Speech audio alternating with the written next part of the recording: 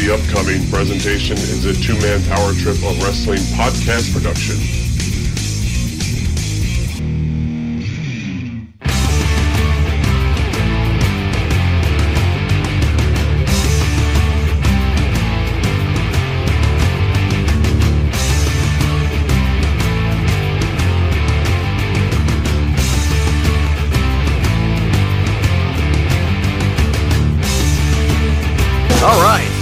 Get it going right here, right now. This is New Generation Declassified, and you're listening to an all-new New Generation Declassified here exclusively on the two-man power trip of wrestling's podcasting empire.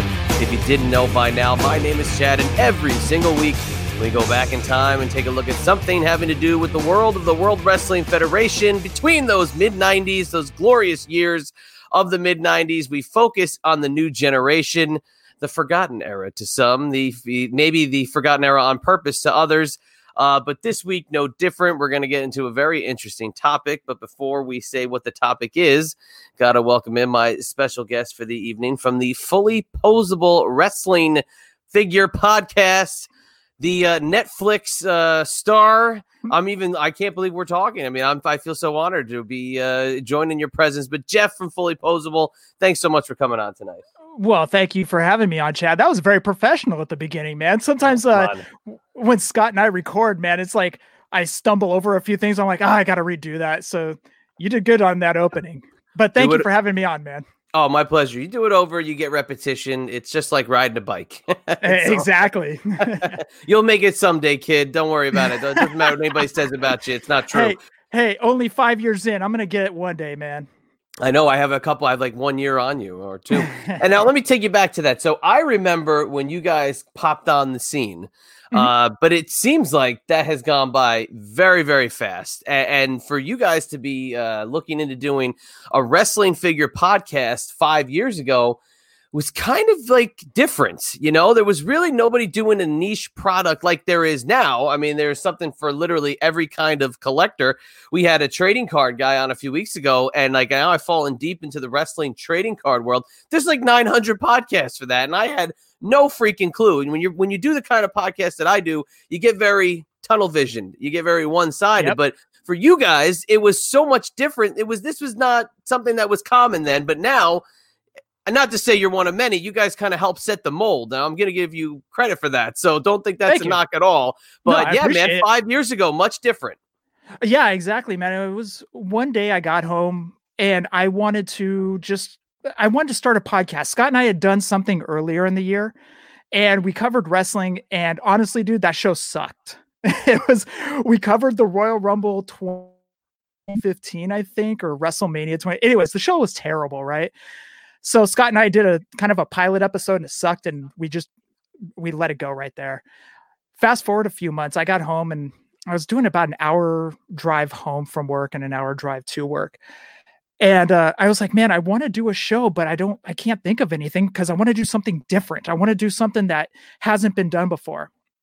Well, I get home from softball one day, sit down in the bed, pick up the iPod, and I'm like, I'm going to see if there's a wrestling figure podcast, maybe something I can listen to on the way home, So I go into iTunes, nothing.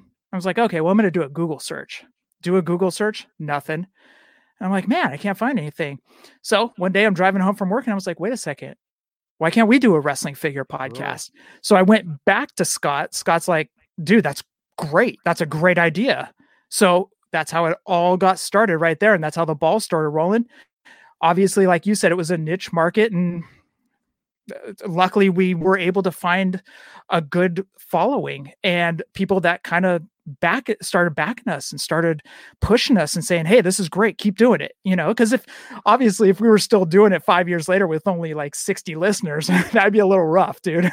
No, that would be, we would equate that to a huge waste of time. Exactly. Why are we even doing this? Right. Exactly. Yeah, no, that's great. And I love that because when anybody ever reaches out to me to ask about podcasting, I always say, just try to do something outside the box, because for me, and somebody who participated in a show for so many years that has focused on interviews and chasing, the next guy that the other show is not going to get and chasing it, it gets rather difficult. And when the market starts to get saturated with other shows that might bring down maybe not the credibility of interviewing or getting talent, but gives the guests perception of what a podcast might be, and they might get scared. They might not do your show because of it. So for you guys, I love the concept from the start because I'm an old school collector. I really dig, people who kind of have the same interest as me in that regard, but it just, you had nothing out there and you guys really set it off. And now, like I said, there's a million of them, and not to say anyone's better than the other, but you guys set the mold, in my opinion. And then really the shock and surprise, I will never forget this. I got sent an image when the Netflix, The Toys That Made Us, was prepping, the next season, and they put WWF up there. And I was thinking to myself, I'm like, man, I can't imagine who they would get as talking heads, right? I have no idea. Fast forward whenever the stills were starting to get released and I saw that you guys were picked for that. I was like, that just goes to show you how powerful the podcast genre, medium, whatever you want to call it, can be. And I give you guys nothing but credit for getting that, and kind of quick, in a few years you got that, and that's awesome. Yeah, much appreciated, man. Thank you very much. It was all the listeners, honestly, from the start. It was all the listeners, because they flooded the Toys That Made Us with DMs, with tweets. Hey, you guys need Fully Posable. It blew up one night. I remember sitting here, it was hot as hell out here, and I was like, all of a sudden my Twitter just blows up. I'm like, what's going on? All of a sudden I start kind of reading through the threads and everything. I was like, oh my God, the listeners went to bat for us and got us on the show. And I kid you not, 4 days later, guess what? We get an email from the Toys That Made Us. Hey, you guys want to come on? Yeah. And it's funny because, for us, and I'm going to say us as collectors, as people who have been in this game for a long time, you see a lot of people getting into it. For me, that's like a refresher to watch the Toys That Made Us. Maybe there's some things I don't know about production, and there's a couple things I don't know about maybe the guys that helped put it together, like the story from the WCW Galoob stuff and going events like that. I never knew that part. To me, that was great. But then you talk about the waves, you talk about who's available, what's rare. I'm like, all right, I know that. It's cool. I guess it's in documentary form, and now somebody who's watching this that doesn't collect is going to go in their attic, find these, and now sell them for mint. Right. Well, let me flip the script on you. Sure. When did you start collecting? Oh, I go all the way back 1987. I would say I got my first LJNs. It was Hogan Hillbilly 2-pack. Maybe it was 86. But it was the Hogan Hillbilly 2-pack, and it was off to the races. It didn't stop there, huh? No. Oh my gosh, no. And I still consider myself an LJN guy over anything. Yeah. As much as I love the Hasbro, as much as I love the mid-90s WWF, I still go back to the LJNs because that's when I became a fan, and that's the guys that, I still love to watch to this day, and I've talked to a lot of them and gotten a chance to bring the LJNs to life in one way, shape, or form. And to me, that's it starts and ends at LJN. Everything else, I'm still fascinated by some of the figures they're putting out now, but it always will go back to the LJNs. They are forever engraved in my brain. Well, the LGNs were just great, man. They were one pose, but they made you use your imagination on how to do moves. Yeah. And that's what the great thing was about those is, okay, I can't lift the leg to drop a leg, so I'm going to have to turn him on his back and then drop the leg, aka I'll use Hogan as the example.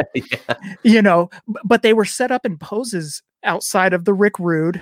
They were set up in poses that could. I know it's right, still a lot of us couldn't get it anyway, so it didn't matter. it's a dumpster fire. Let's admit it, dude. But we couldn't get Rick Rude, so it was okay. I never saw the Rick Rude until years and years later. I'm the kind of guy. I mean, I collect, but I also flip. So I've probably flipped the LJN collections like 4 times over, but you still get that little bit of you, that kid inside, that when you're holding the Warlord or you're holding the Ultimate Warrior and you're going, wow. Yeah. Wow, man, if I could have had this when I was a kid, I would have been off like in my room for hours and never coming out. And that's the way we were. I mean, literally, it was hours just setting up your matches for that night. It was just so much fun, And again, that was before pre-internet days and cell phones and tablets and all that stuff. So you sat there with your toys for 2-3 hours just playing, and it was great. It was absolutely great. And you used your imagination. People would book their fig feds. For Scott and I, we were just plain vanilla. Basically what we were seeing on TV, we were booking on our shows. If we would just watched a Saturday show that had Terry Funk versus Hogan, we're going to book Terry Funk versus Hogan, I can't debate that at all. Now you mentioned Scott. So Scott's your brother. I'm going to tell the audience if they haven't listened. Scott's your brother. Yep. And that's what you guys make a great team because you can you can give the other guy crap and he's not going to get pissed off about it because he's your brother. He's going to have to deal with it. Well, sometimes he does. That's edited out of the show. Yeah, and then the only ones you have to worry about is the family members that if they hear something bad said about them on the show. So we had to stop cursing on their show, and basically we didn't drop any F-bombs or anything, but we said shit a couple times. And our dad's like, son, we like the show, but you got to stop saying shit. And I was like, all right, I guess we're going to drop shit now. I hear you. I've had the same criticisms, an F-bomb comes out and I get the text message going, whoa, F-bomb. Like, hey, it's natural. Sometimes it's the microphone that does it, not me. But all right, so that's LJN. Now, one thing I like to preface on this show, we don't talk about the past. We don't talk about LJN, and we don't talk about the future, the Attitude Era, Jack specific. That stuff in the future doesn't even exist. The stuff in the past is a relic. We're finding those at antique stores and flea markets at this point in the mid-90s. Right. So we're going to focus on the end of the Hasbro era into the Just Toys era of WWF action figures. But before we do that, where were you at in the mid-90s during the New Generation? Were you actively watching? Who was your guy? What was your were you favored to one promotion over the other? Where were you at in the mid-90s? Mid-90s, I was still WWF. As bad as it was, I mean, we got fed some crap gimmicks. I mean, let's just be honest. I mean, the Duke the Dumpster Droese, the Manitars, TL Hopper. I mean, we just got fed the horrible, horrible gimmicks. The Goon, I can throw that one out there. But I was still a WWF guy due to Bret Hart still being there. Mm-hmm. Bret was my guy. Bret, from the Hart Foundation days when him and Jim turned good till the day he retired, Bret was my guy. From then to then, that was it. Okay. All right, I can respect that. Yeah, Bret, I look back at Bret. I like Bret probably the most out of everybody there, but I always lean back to the past. I was always like, it was better a few years ago. I want Hogan back. Or I want Piper back. I want Savage. And oddly enough, they'd all have their little time to shine throughout the New Generation years as Bret is ascending up the ladder and becoming the guy. Right. You still see cameos by Hogan, Piper, Warrior, the Macho Man up until he leaves. And it's kind of like you get a little flavor of the past, even Hacksaw Jim Duggan's there for, almost the first full year of the New Generation era, which, for reference, I put it at the start of Monday Night Raw through when they got rid of the RAW and went to the Titantron. So that's our window of years here on the program. Okay, so we're talking 93 to 97? Early 97, yes. Early 97? Okay, so technically Hasbro's were still at the tail end, right, but they were still relevant at the time. Correct. So, and we're on and Jax, I said they're in the future. Jax, we get about a year plus of Jax, but we'll get into them in a few minutes. So let's talk about that tail end of Hasbro. I mean, so 93, they started to get a little thinner in terms of being able to find them as easily in 93. Not in 1990, 91. You couldn't walk into a Toys R Us or a Child World or a Caldor or a Bradley's or wherever you got a Kmart without seeing pegs upon pegs upon pegs of the Hasbro figures.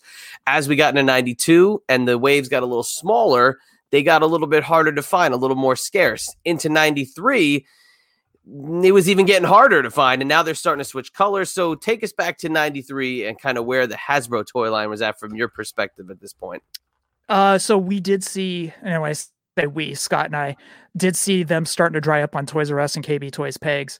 Actually, KB Toy did have some remnants leftovers. They had the stick or the 3 for $9.99. Correct. Right. And you always look back at that and you're like, oh man. Hang on 1 second. I'll tell you this quick story. In 1996, I went to a meet and greet with Bret Hart at the Monmouth Mall in Eatontown, New Jersey, at a brand new baseball card shop that had opened up. The day of that signing was the first unveiling of the Jax figures at KB. Okay. Oh, They're all on the peg. But if you remember the first wave of the Jakks figures, there's arms hanging off, there's legs hanging off, they're all deformed, there's the wrong card backings, everything. Yep. That was all well and good. Right in front of the Jakks wall was the debut of the giant basket of Hasbro figures piled to the sky in the 3 for $9.99. And I sit there and I look back at that and I go, if only we knew. I know, right? It's just one of those, you think back and you're like, man, if we would have just scooped those up, I mean, we already had them loose. If we could have just scooped them up, kept them, for years, just threw them in a tote and just left them.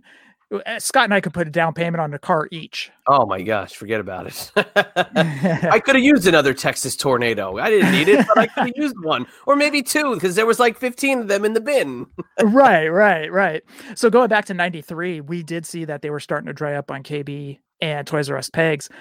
So luckily there was a little mom and pop shop out here in Castro Valley, California, and it's called Castro Village Toy Shop. Well, luckily for us, Scott became friendly with the owner because Scott would go in and he would buy Spawn, he would buy Hasbro's, he would buy, he just bought a bunch of stuff from John over at Castro Village Toy Shop. So we started to see that the pegs were starting to dry up, and we were seeing Gorilla and Bobby on Primetime Wrestling start to get newer figures, and we were seeing them in the WWF magazine. So Scott goes up to John and he goes, hey, is there any chance you can get any of the new Hasbro's, WWF Hasbro's? And John's like, yeah, I can order you a case. Sure. Scott goes, well, I don't need a case. I just need one set. And he goes, I'll just sell the rest. Obviously, again, looking back, wish we would have purchased the case, but that's the case. Even the box would have just been worth having. Hindsight's always 20/20, dude. It is. So John orders the case. A week later, John calls Scott. Scott heads down there and he picks up the figures. And that's the way it was all the way up until the green cards. We always went through John. And luckily we had that hookup. Yeah. I mean, that was the saving grace. And that's the only reason we've got from, was it series 9 and on or series 8 and on? I can't remember if it was the red cards and on or series 9. I can't remember. But anyways, it was from then on. Yeah, because the assortment that kind of pops up in the beginning of 93 is the tail end of the Federation year guys, your Berserkers and, Repo Man and guys like that are basically, they're phased out or they're out of the company completely. They're kind of released in the early part of 93. And that's where I think it's like the last of like the regular card waves before they really switched over to the color ones. But that assortment leaning more on the Federation years, that's where you cross over to the 93. And you don't have Hogan there full time. Macho Man's a commentator. There's no Piper. There's no Warrior.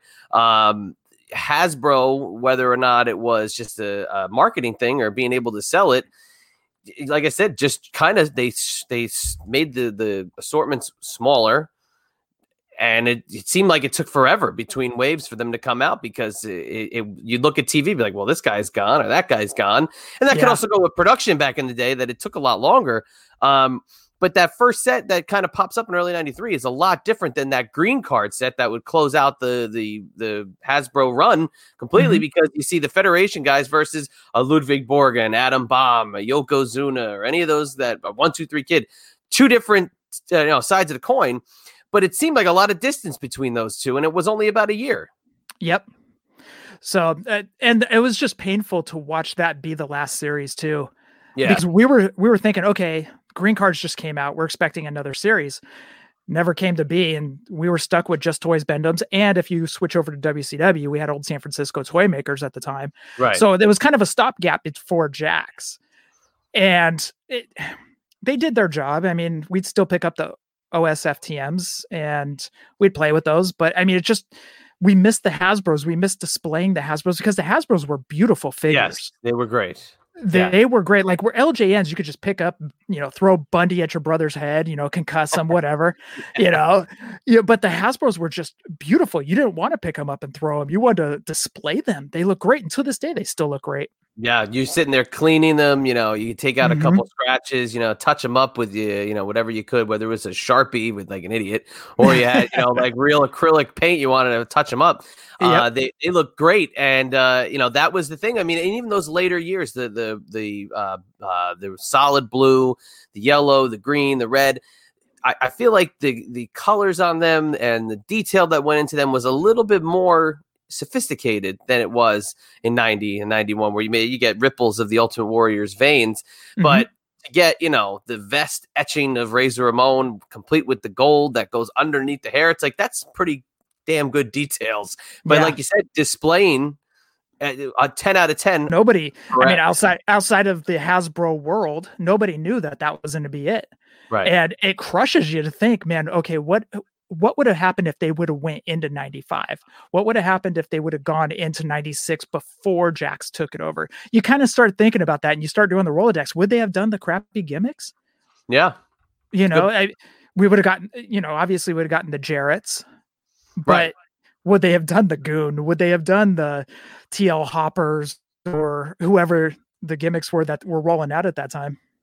Yeah, because the supposed Orange series, which I guess has been, widely talked about, Diesel is the world champ, Made in the USA, Lex Luger, Men on a Mission, Double J, Jeff Jarrett, I believe another repaint of Doink, Yeah. relying very heavily on more of that style. But that's where I see the waves got smaller. So whereas the first, maybe, the second one, series 2, that was probably the biggest. Mhm. Those last few are really very small, and I think there's one in there that only had 4 or 5 guys. The one with Bulldog and Ricky Steamboat and Brett. I mean, that was a really small wave itself. But would they have? I don't know. They didn't seem like they allotted many slots. We would have just got a repaint of Tatanka or something, Right. I hate to think about them losing it because there would have been, would we have gotten Hakushi? Yeah.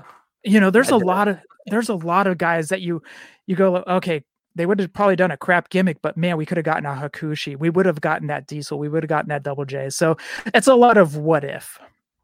So in between all this, as Mhm. Hasbro's kind of wrapping up, and before Jax would, swoop in, WWF was kind of like a lost merchandise soul. We talk about it all the time. There were no more lunch boxes and sleeping bags and pencil cases and the oddball merchandise. But the figures was kind of weird because slotted right directly in between those is the Just Toys Bend-Ems. Mhm.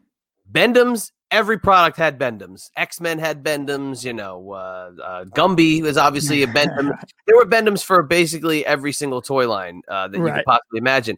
I never pictured the WWF as being bendables. Now, I know WCW had them a few years earlier, but these were different. These were almost in scale with the Hasbros, but they were like LJNs. They were very clearly rubber, but they kind of swooped in out of nowhere and gave you a better assortment than that last run of the Hasbros. Well, yeah, we didn't mind the Just Toys Bend-Ems. I didn't wrestle with them. I liked the way they looked, but they were a good little stopgap. I mean, they had to kind of fill in that year and a half of not having Hasbros. Scott loved them, so he was happy with them. He's like, "Oh, dude, I got the next set of Bend-Ems." I'm like, "Okay, dude, let's play Nintendo or Sega," Yeah. But he was pretty stoked to get those. We actually enjoyed the Bend-Ems when we were younger with the LJN Bend-Ems.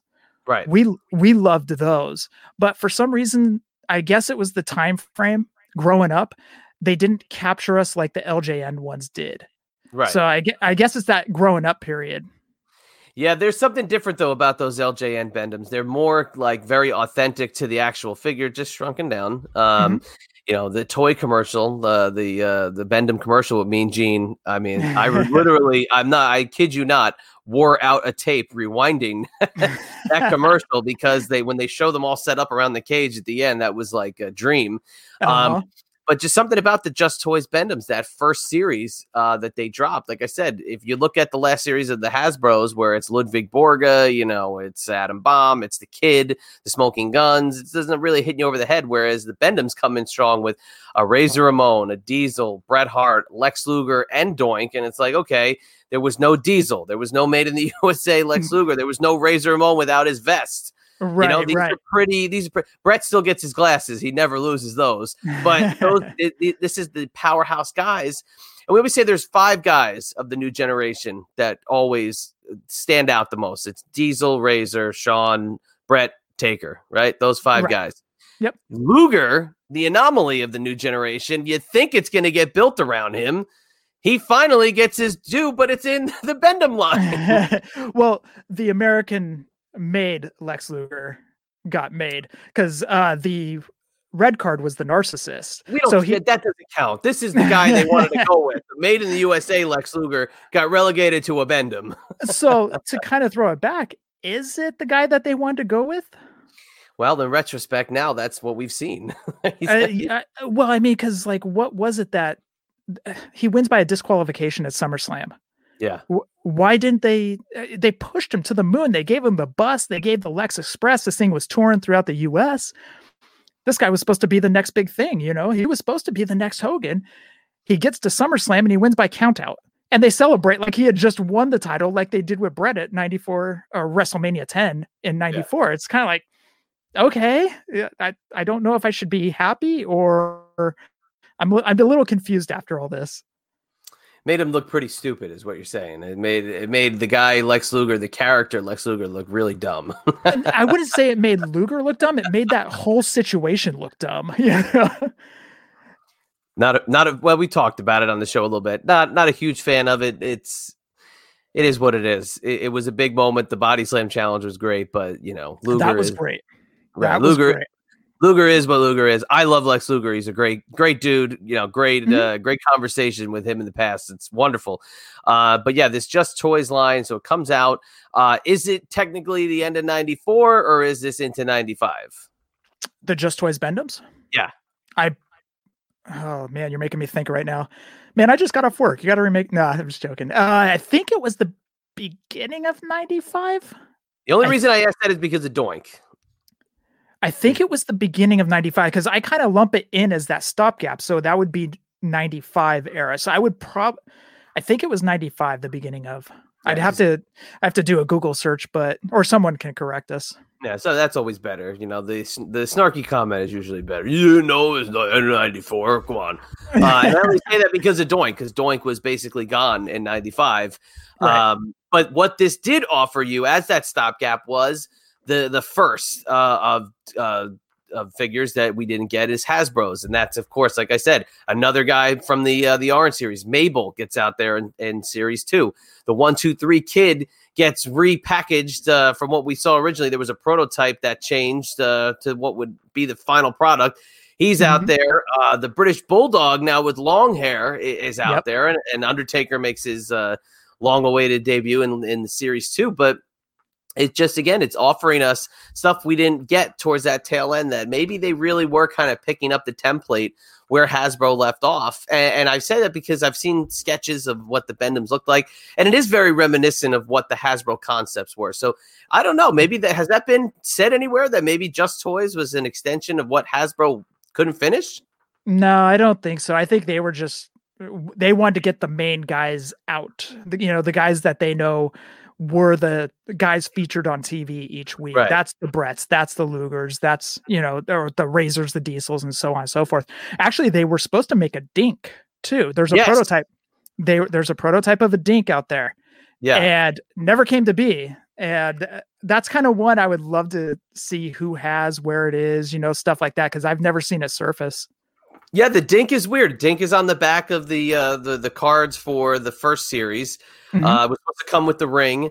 There's also an Atom Bomb prototype that never got made, which, I don't know how many people were clamoring for that Atom Bomb. Now they probably cut off their right arm to get the Atom Bomb prototype. Absolutely. But that was one thing I really did like about what Just Toys was able to offer, was that they gave you a ring, but they gave you something with the ring. Now, I mean, I got my ring for my birthday with the Hasbros in 1990. I got my flag and championship belt. I know JCPenney would throw you a Macho Man and Hogan, but, the Just Toys is saying, hey, look, you get this ring, you're supposed to get something special. You're supposed to get Dink. But I think you ended up getting Paul Bearer instead. Something like that, yeah. By the way, were you collecting the Just Toys Bend-Ems at the time? I remember very clearly not liking them. at all. And the only one that I remember, I picked up the 1-2-3 Kid, and I picked up Diesel because Diesel was the champion when I found it. And I said, how is there not anything better than this for the world champion? And I remember I had Diesel and the 1-2-3 Kid. I never had the Luger. I never had the Razor. And I kept them carded at the time. Okay. Because at that point, if I bought the Hasbros, I'd open the Hasbros. But the offshoots, the Just Toys, that was the start of my carded collecting. And Diesel and the 1-2-3 Kid were the top ones. But I don't know. I didn't really like it because even that first wave versus the second wave is a little more cartoony. Mm-hmm. And it's very weird. They all got these big, goofy grins on their face in the first wave, whereas they kind of come back down to earth in the second. Now, did you ever mix federations? Like, I don't know. Did you ever have your Galoobs play with your Hasbros, or did you ever put the Just Toys with the Hasbros or anything like that? Galoob, yes. Just Toys, no. Galoob, absolutely. Okay. But that was in, not every, I was a WWF loyalist. I hate to say, like, I had a lot of the Galoobs. I had nearly the whole set. I didn't have everybody. I had the ring, and I actually liked that ring more. I'd take the cage off, and I'd make that the platform. I put interviews on the Galoob ring. Yeah, that's but it was cool because it had that smack when you hit that ring of the WCW ring. That to me was the best part of the Galoob ring. But funny, another little side story. We didn't mention this in the close-up of Hasbro. I would consider this to be a huge fail in my life. But we went to Toys R Us one day. We were going for a birthday gift for a friend. My mom goes in the old speech. We're not getting anything for you. This is for the friend. What does he like? He likes wrestling. Let's get him something wrestling. I walk away. She comes back. She got him the King of the Ring ring. Oh no! I have given her shit for this. How? And I hate the guy with a passion over different things now. She bought this guy the King of the Ring at Toys R Us in 1993 in Hazlet, New Jersey. And I'll never forget it because I was so pissed off that day. So I just wanted to throw that out before we moved on completely. It's funny you still give her crap about it today. Well, it's like us. We still give our mom crap about the Iron Sheik figure. So back in the day, U.S. was at war with Iran. Yeah. So mom did not want to buy us the Iron Sheik figure because the Iron Sheik LJN had Iran down the side of his tights. And mom would not buy it for us. So she's like, if you guys want it, you have to buy it with your own money. So we get over to grandma and grandpa's house. They were informed, do not buy us the Iron Sheik figure. So we had to go and use our Christmas money to buy the Iron Sheik figure back in 86. It was hilarious. But to this day, we still give our mom crap about it. She's like, yeah, that was ridiculous. But she still laughs about it now. Listen, if there's anything we could say about your mom after this recording is that she bleeds that red, white, and blue. that's for damn sure. Wow, that's Merca. Dedication. Yeah, I know, right? Merca. Oh my gosh. So just kind of rounding out with the Just Toys again. It was a fairly long run. It was 95-ish to about 2001. It would get a little, they do a lot of the repaints. They get a little lazy, as I like to say, but still in the quote new generation years, you still got a pretty good assortment. You got your Mark Merrows, you got the first Sonny figure to pop up, Sid, Vader. It was a pretty good Gold Dust, Ahmed Johnson, very tiny Yokozuna, Shawn Michaels. You got a good assortment. Yeah, later. Well, the Rocky Maivia did make his way out, so we'll give him Rocky Maivia. But again, it was the cool assortment, but you just had wished it wasn't Just Toys. You just wish it wasn't Bentham's. Right. Exactly. You wish it was something else other than Bentham's. Like I have always said, it was a good little stopgap. And that's basically what it was. It just filled in the 95 era along with old San Francisco toy makers. Which I'm not a fan of that line either, because it was it was just dull. It was just like it kind of there, and you knew they were ripping off of the LJN style, and you just kind of it wasn't the same. Because if I want LJN, I'll go get LJN. I don't need this, and like their whatever materials were their rubber was very odd. I wasn't a fan of it. Not one of my favorites. But one thing I want to tell you too, and I don't know if you would have picked up on this then and you would have saved it, but the trading cards on the back of the Just Toys Bend-Em cards, I've come to learn since really digging down the rabbit hole of new generation merchandise, are very sought after. Yes. Because of their rarity, and you threw the card out, and that was it. And it's funny too, because everybody says that was the very first, well, technically it'd be the second, because I believe The Rock had my University of Miami card, if I'm not mistaken. Correct. But they said that this was The Rock's rookie card for wrestling. And it's like, okay, are we just nitpicking here? I mean, come on. That's a little bit much. Well, they either got to pick the Just Toys Bend-Em card, or they skip to the WWF trivia set of 97 as The Rock's rookie card. So, I mean, it's very odd that they picked those. How much is that one going for? If you get it graded and it gets a Gem Mint 10, I mean, you're looking at a couple $100. I mean, these are things that, again, I had the trivia set. I probably sold it for $15, 10 years ago, because nobody saw this coming down the pike, that, the Hunter Hearst Helmsley card is the Triple H rookie in America. Although I've also come to find out in South America, there's this extremely rare WWF trading card set that's got not only my man, the franchise, as the Dean Douglas character in 4 different trading cards. Whoa. Skip and Zip have cards. Isaac Yankem, newly minted Hall of Famer, he's got cards. It's quite the set, but Just Toys is our American extension for the action figures, but paved the way for Jakks. So what are your first memory of the Jakks figures? Did you like them? Again, hits the big 5 that I mentioned earlier: Razor, Diesel, Shawn, Undertaker, and Brett. First time seeing them, we were at Hayward, California. Went to the Toys R Us where we grew up. Walked down the aisle, we see them right on the pegs, and we're like, excitement. Yes, we got figures. Then we pick them up and actually examine them, and we're like, these are terrible. I know. It's like, can we just get the Just Toys Bend-Ems back? Oh my gosh. And you know what? Love them or hate them, people have a passion for the Bone Crunchers. I don't have that passion for them. I look at them as hideous. Yeah. It's sorry, just being honest, but that's the way I felt about them. I just thought that they were absolutely hideous. And I still think that way, that they're absolutely hideous. But what happens is there's a lot of people that grew up in that era that view those figures like we view LJN. So I can't really knock them for feeling that way, because they may think the same thing about LJNs. So not in my world, they won't. Oh, dude, I'm fist bumping you from California all the way to New Jersey, dude. But to me, they're hideous. They're ugly. But if somebody 2 houses down says that they're some of the greatest figures because that's what he grew up with, I'm not going to argue with them. No, not at all. No, again, it's preference. It is what it is. But with the Jakks figures, and you'd have a better dial into this than me in most regards. Has Jakks, did they ever at any point acknowledge that first couple of series was just dog shit? I mean, again, production errors, flimsy limbs. You would buy figures legit that didn't have the arm is dangling at the bottom of the box. There was a absolutely atrocious production, but it could have been to get them out quick. Right. And Scott tells this story as well. Scott picked up a Razor Ramon, pops it open, holds up the razor, and his ass falls off.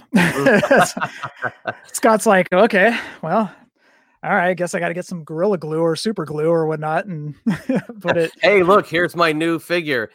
Yeah, that's that stuff oozing out of his underarms and his ass. I don't know what it is. It's like an action feature. Right. We didn't have, I just spoke of the razor, but outside of that, we didn't really have any of the issues that a lot of people experience with arms falling off or anything. Now, I don't know if you did, but for us, arms didn't really fall off. And ass did, but other than that, we bought a bunch of Bone Crunchers and we never had any issues. Now, there were some loose joints where like an arm, you could just start spinning it, one of those fidget spinners that a lot of kids had back in the day, but there was never anything that fell off for us except for that Razor figure. Oh no, it was very clear to see back then. My uncle was basically a toy dealer at that point. Mhm. And my cousin was starting to collect, and my cousin it's almost like they literally took him from the factory and gave them to my cousin because Shawn Michaels' arm was off, and Mhm. Bret Hart's leg was off, and it was just this thing you're looking at like, wow, like this is weird. But what Jakks did was they incorporated the Gold Dust figure, and that was a really sought after figure for quite a while because even though it wasn't the first, I think the Just Toys did it come out at that same time, basically. Yeah. But this time had the removable hair, and that was a big deal. That was a huge deal. Like to have that wig be the accessory, that was a fantastic touch.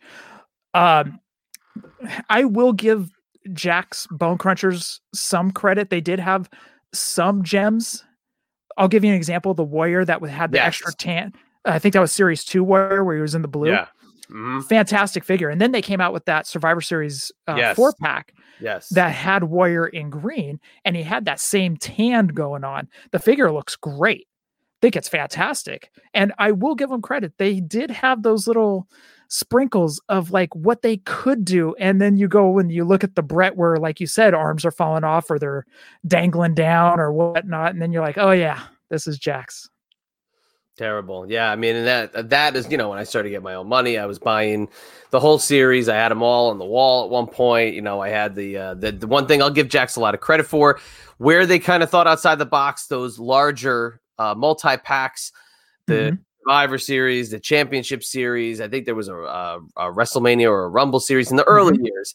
That was something that was not done before. And to give you a higher price point, $20 to $25, not a ring accessory. That was pretty cool. And the Warrior, the Green Warrior, just seemed cooler because it was in that 4-pack and the Survivor Series set. That Survivor Series set was just beautiful. I mean, with Bret and Shawn and Warrior, and it was Gold Dust as the 4th. Right. Just beautiful, man. And it's one of those that you don't want to crack out of a box. No. Because the whole presentation of it, even the box looked good. And you're like, okay, I've got another Bret figure. I can leave this one in the box. Yeah. Oh my gosh. Absolutely. Now, the other thing I want to point out is the Razor and Diesel 2-pack. Do you recall that? Were you able to, I remember it being something you ordered in the mail through a toy magazine, and it was a Razor in gold and a Big Daddy Cool across the Diesel singlet. But this comes out well into when they're into WCW. This is surfacing as they're in the NWO and they're kicking WWF's ass. So technically, we're like, we want these, but they're the NWO now. Do you remember those? Did you ever get that 2-pack? Never did. Scott was like, basically, okay, I've already got Diesel and Razor. I don't need, because I've got to be honest, Scott, I was in high school at the time and Scott was actually working. So if we got figures, Scott would buy most of them and he'd say, hey, give me a couple bucks or, something like that. But Scott would buy a majority of them. Right. And the Razor and Diesel comes out and Scott's like, I don't need another Razor Diesel, because he did see him and he was like, yeah, just the desire wasn't there to get him because he's already got Series 1. Right.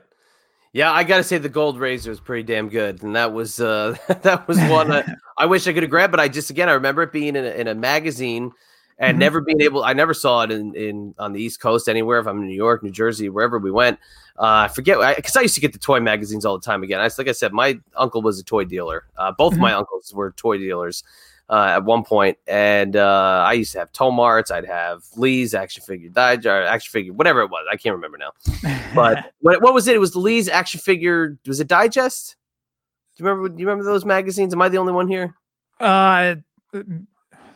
So there was a Toy Guide. I think it was Toy Guide. Yeah, because that's the one we used to get. It was Toy Guide. Yeah. That's what we used to get. Yeah, Tomarts was a little more. It was a little more expensive. It didn't have as much meat as the Lee's. Right. Toy Guide we used to get at Tower Records. Okay. Now that I'm thinking about it, that's where we used to get it. The only thing that we're really doing here is just dating ourselves, because those things don't exist anymore.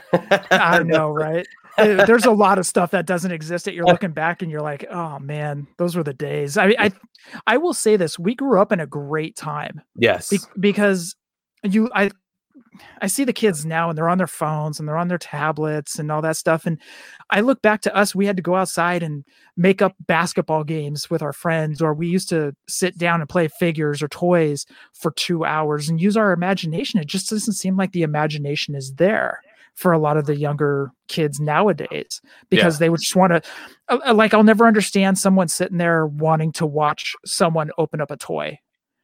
And they're like, I don't want the toy. I just want to watch this person open it up. Millions of views, millions upon millions upon millions of views. It's got to be a generation gap, because it just doesn't hit over here. I just don't get it. We'll never know. We were the trendsetters. We were the ones looking for the kids that did collect. We were like, all right, who's he got that I need?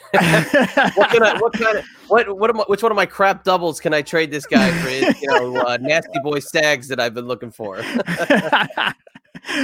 Oh man, those were the days though, man. Those were some fun times, trading baseball cards, trading football cards. Those were the days. No, without a doubt. Right. All right. Well, we'll start to wrap it up here. Okay. Again, you guys really creating your own niche, a friend to the collectors, not a lot of knowledge, and kind of like, I don't know, you consider yourself like support groups for collectors. So kind of give us, the rest of the spiel about your podcast and what you and your brother are doing. And we'll start to head into the wrap up here. Sure. My brother and I do a weekly wrestling figure podcast, as the name of the show, Fully Posable Wrestling Figure Podcast. We do have shirts on What a Maneuver and Pro Wrestling Tees. What else can I say about us? We've been doing this for 5.5 years. We're dumb, but we put out an entertaining show. That's all I could say. Wow, that's a hell of a catchphrase. Thanks, man. It's like my brother. It's like my brother's drunk wrestling history show that he does now. He goes, "We're not always accurate, but we're always drunk." And I was like, "That's great. That's fantastic." You can't beat that. No, that's great. Now, before we send them to where they can get it, just one more question about the figures. Sure. So let's close it again. 93 to early 97. What is your marquee new generation figure? When you think of these years, there's one figure that comes to mind. Which one is it? 93 to 97. I'm going to go. Okay. So Series 8 Hasbro.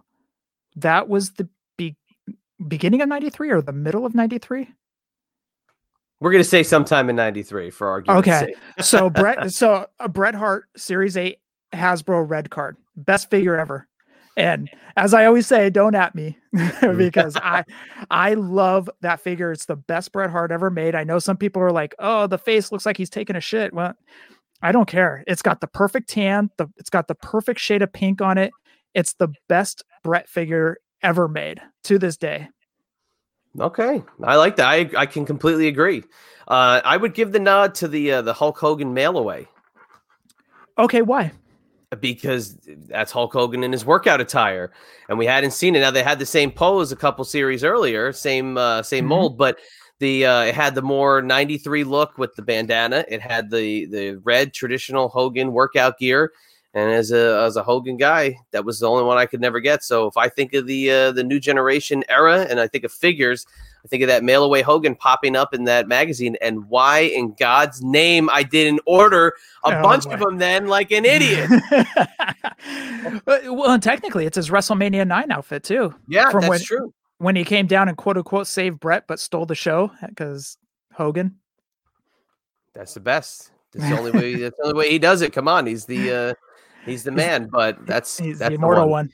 Exactly. All right. So now send them to where they can find the podcast. Absolutely. You guys can check us out on Podbean, where you can go back all the way back to 2016, January of 2016. You can hear our ramblings of beginnings in 2016 of January, but you can go on to Podbean, search Fully Posable. You can also check us out on fullyposablepodcast.com. Basically, I'm going to just sum it all up. Just do a Google search for us. That's basically the best thing you can do, because our shows will pop up on Google and you can just listen to the latest one as well. And if you have any audio questions, or anything else at all, send it on over to fullyposablewfp@gmail.com. Very nice. No, I appreciate it, Jeff. It's been a lot of fun to talk about this. And again, I've been kind of teasing my way to talking about the figures. I got a long history with it. We could go on for hours about it. I mean, this is just something that I've always talked about in other circles. And now I got this guy in this show that I can do this with. But it's really cool to do, and I appreciate you coming on. No problem, man. I mean, we could go into Jack's final years of stuff missing, and I mean, if you want to, that's those final years of Jack's was horrible when they basically knew they were losing out on the contract. Yeah, well, we can save that for the Ruthless Aggression era podcast, not the New Generation one. We stick to this era, 93 to 97. That's it. Anything that happens post 97, we don't care about. When Brett leaves, that's not happening in our world. We're happy. He's the hitman. He's not going anywhere. He's a WWF guy for life. He just signed a 20-year contract in 96. Chad has an agenda. We got to stick to it. It's fun though, because you can really box yourself in, and I've said it a million times. If I stop doing this show tomorrow and next week debuted the Federation era podcast, that will go on for 700 years, because that's my favorite era. I love the Federation era years. The figures, the Coliseum videos, the cards, the magazines, everything about it, that's my era. This era is the one that people shit on and forget about. And that's why I want to talk about what happened in these years. And I want to get people to remember it or discover it for the first time. See, and that's the thing is, like, these years shouldn't be shit on. Did they have low attendance? Yes. I mean, but wrestling was going through a huge change at this time. We had the steroid scandal that put a black eye on wrestling. We had horrible gimmicks in WCW. There was just a lot going on that people were, people that loved it in the 80s were growing up and kind of realizing that this isn't cool anymore. Yeah. But at the same time, you got a lot of good stuff. You got Brett as champ a few times. You got Owen, the whole Owen and brother storyline. That was fantastic. There's so much good stuff in this era. And I give you kudos for sticking to it and saying that this is a good era, because yes, it is. I shit on 95. 95 is a horrible year for wrestling. But at the same time, you still get some gems in there like Brett and Hakushi, or, you get some okay WCW stuff. Not a lot, but you get some okay WCW stuff, so look for those gems. And that's why I call it the Federation in Transition. That's why I like to do this show. It's been about 8 months of this show that's been on the airwaves, and it's been a new topic every week. And I hear people say, I never saw that before, or I have people say, I didn't like it back then, but I went back and watched it now and I liked it. Or I liked it back then and it sucks. And it just stay that way. And I never want to watch it ever again. Why did you make me relive this? So we get every argument possible. But again, check out the Fully Posable Wrestling Figure podcast for your wrestling figure needs. And if that's all you got, then we can say goodbye. Is that it? Actually, can I say one more thing? You speak now or forever hold your peace. You need to do a show on belts. The New Generation era belts. I mean, it didn't change much, but I mean, you got the Winged Eagle, you got the IC tag titles that basically stayed the same, but kind of go in depth on belts. Somebody. Well, hang on, time out. Sorry to interrupt. You can go a little bit into the belts of the New Generation era, because there was also a women's title. There was also the ill-fated King of the Ring championship, and whether or not was it made for Mabel, or did Mabel make it himself? So there's something there. I can hear you on that. Yeah, I would love to hear get an expert on belts and have them brought in for that New Generation. I'm just dropping ideas for you, because that's something that I would be really interested in. Are you brainstorming on air for me? Maybe. I mean, sometimes I open up the drawer, I see like a pen. I'm like, let me see. How about let's do a show about IRS? Like I just kind of, I go off that route. I just think of things as they come. But no, that's something I have been contemplating as well. And I like to grab somebody who does have that expertise and exploit it. And we'll go into it deep. But there you go. We're going to give you credit. Don't give me credit. I just want to listen to it. Don't at him. You already said it. Yeah. Don't at me about the Brett figure either. Exactly. All right. Well, we'll say goodbye for this week for the Fully Posable Matt. Again, check him out on Netflix if you haven't seen The Toys That Made Us. He's got a couple little cameo spots there with his brother.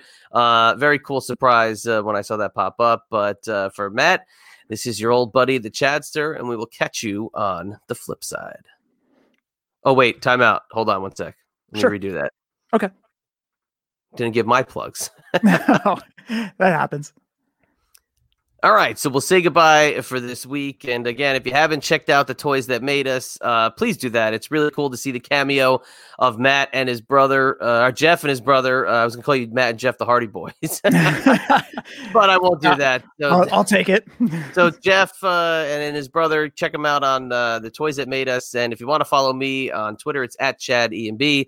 If you want to head to my website, it's ibexclusives.com. There you'll find all the stuff I've got going on, including all the autographed signings and extravaganzas we have under that umbrella, as well as our website here, the TMPTempire.com. It's got all the podcasts.